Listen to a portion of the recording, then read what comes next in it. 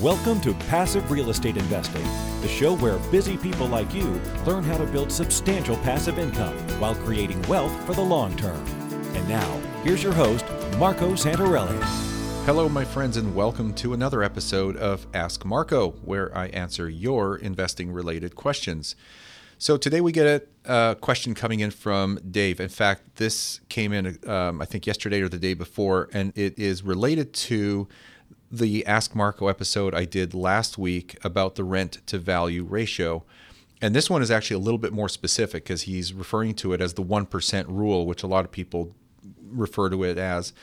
And he says, "Hi, Marco. I've been a fan of your podcast for years now. You provide great investing insight and knowledge in a trustful, non-objective manner." Thank you for that. As you being in the turnkey business, can you explain why the 1% rule seems to be the baseline in the rent-to-value ratio? Sometimes it's a little over and under, but usually close. When looking at the turnkey listing, 9 times out of 10, I can guess the rent based on the asking price, which is close to 1%.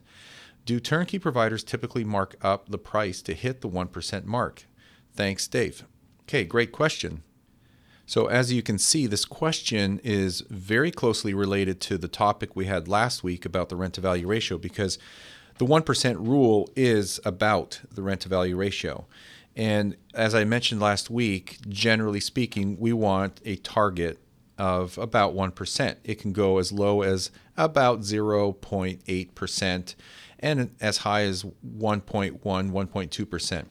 When you're outside of that range, you have to start asking some pretty important questions, such as where is it located? More specifically, what type of neighborhood is it in? If it's on the outside of a range, being in the upper A-class neighborhoods or the lower C's and below, it's going to skew that rent-to-value ratio just naturally because of its location and how the purchase price in those areas relate to the typical or average rent in those areas. They start to separate tremendously as you get outside of that bell curve, outside of that range. So the 1% rent-to-value ratio, or what they refer to as the 1% rule, is in the sweet spot. It's in the range of what works for most investors, meaning that we're looking at buy and hold rentals that we want to produce cash flow and generate a reasonable rate of return. Often these are cap rates or capitalization rates in the 6 to 9% range. So you got to understand that when you have a target and a criteria for an investment property that works, meaning that it's located in a good area and generates a reasonable rate of return, it's naturally going to fall in that range. And this is why the 1% rule keeps coming up time and time and time again. So number one, it works for investors. Number two, you see it often because it's within our range and within our criteria, meaning that what we typically work with and look for as a company, Norada Real Estate Investments, helping our clients identify and purchase these properties, it's going to be in that range because we expect the builders and the providers that we work with to provide us with that inventory that meets a list of criteria, and one of those items happens to be that 1% rule.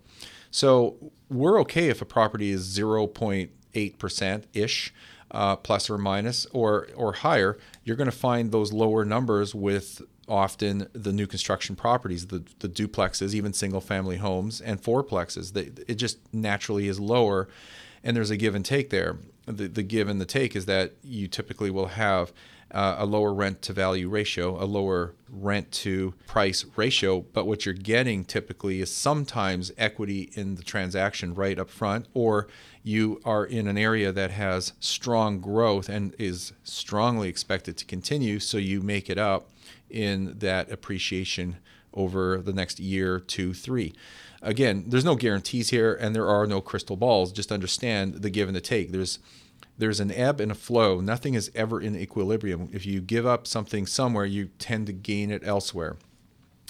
And the third point I'm going to make about this 1% rule and this ratio is that providers, whether they're professional rehabbers and or builders, they don't mark up the property. Often what they'll do is, in order to make sure that they're in the right areas and meeting the cash flow expectations or requirements of an investor, is they'll work the numbers backwards. So if they find inventory or distressed properties in a particular area that is known to be a desirable and good place to invest, they're going to say, okay, if I acquire that property and I fix it up, what is it going to be worth? What is referred to as the ARV, after repair value.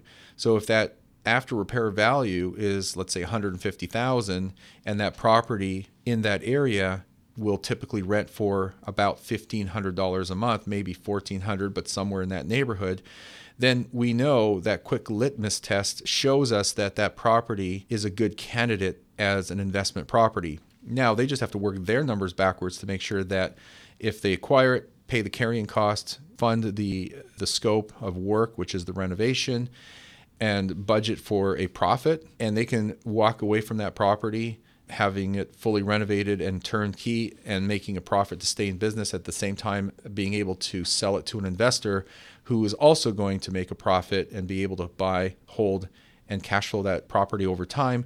Then it becomes a win-win. But you see, they're working it backwards from the after repair value backwards. They're not looking at it from, okay, what can we add on to it in order to meet our numbers and hit the 1% ratio. Maybe some providers do that, but typically it works the other way around. And the fast and quick and dirty way to look at it is, what's the after repair value? What is the market rent in that neighborhood? Those two numbers right there will tell you if it'll meet the 1% rule or come even close to it. So anyway, I don't want to overcomplicate something that is fairly simple, and that is really the answer to your question. So Dave, thanks for submitting that question. If you have a question about real estate investing or finance that you'd like me to answer on the show, simply go to passiverealestateinvesting.com and click on the Ask Marco button. And if you haven't already, remember to subscribe. Help us share this show with other like-minded people who can benefit from it as well. So visit us on iTunes and leave us a rating and review. Again, thanks for listening, and we'll see you on our next episode.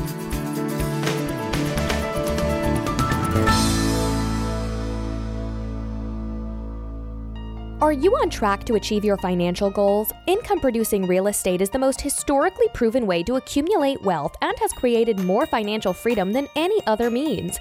Norada Real Estate provides everything you need to invest in the best turnkey cash flow rental properties. Our simple, proven system will help you create real wealth and passive monthly income.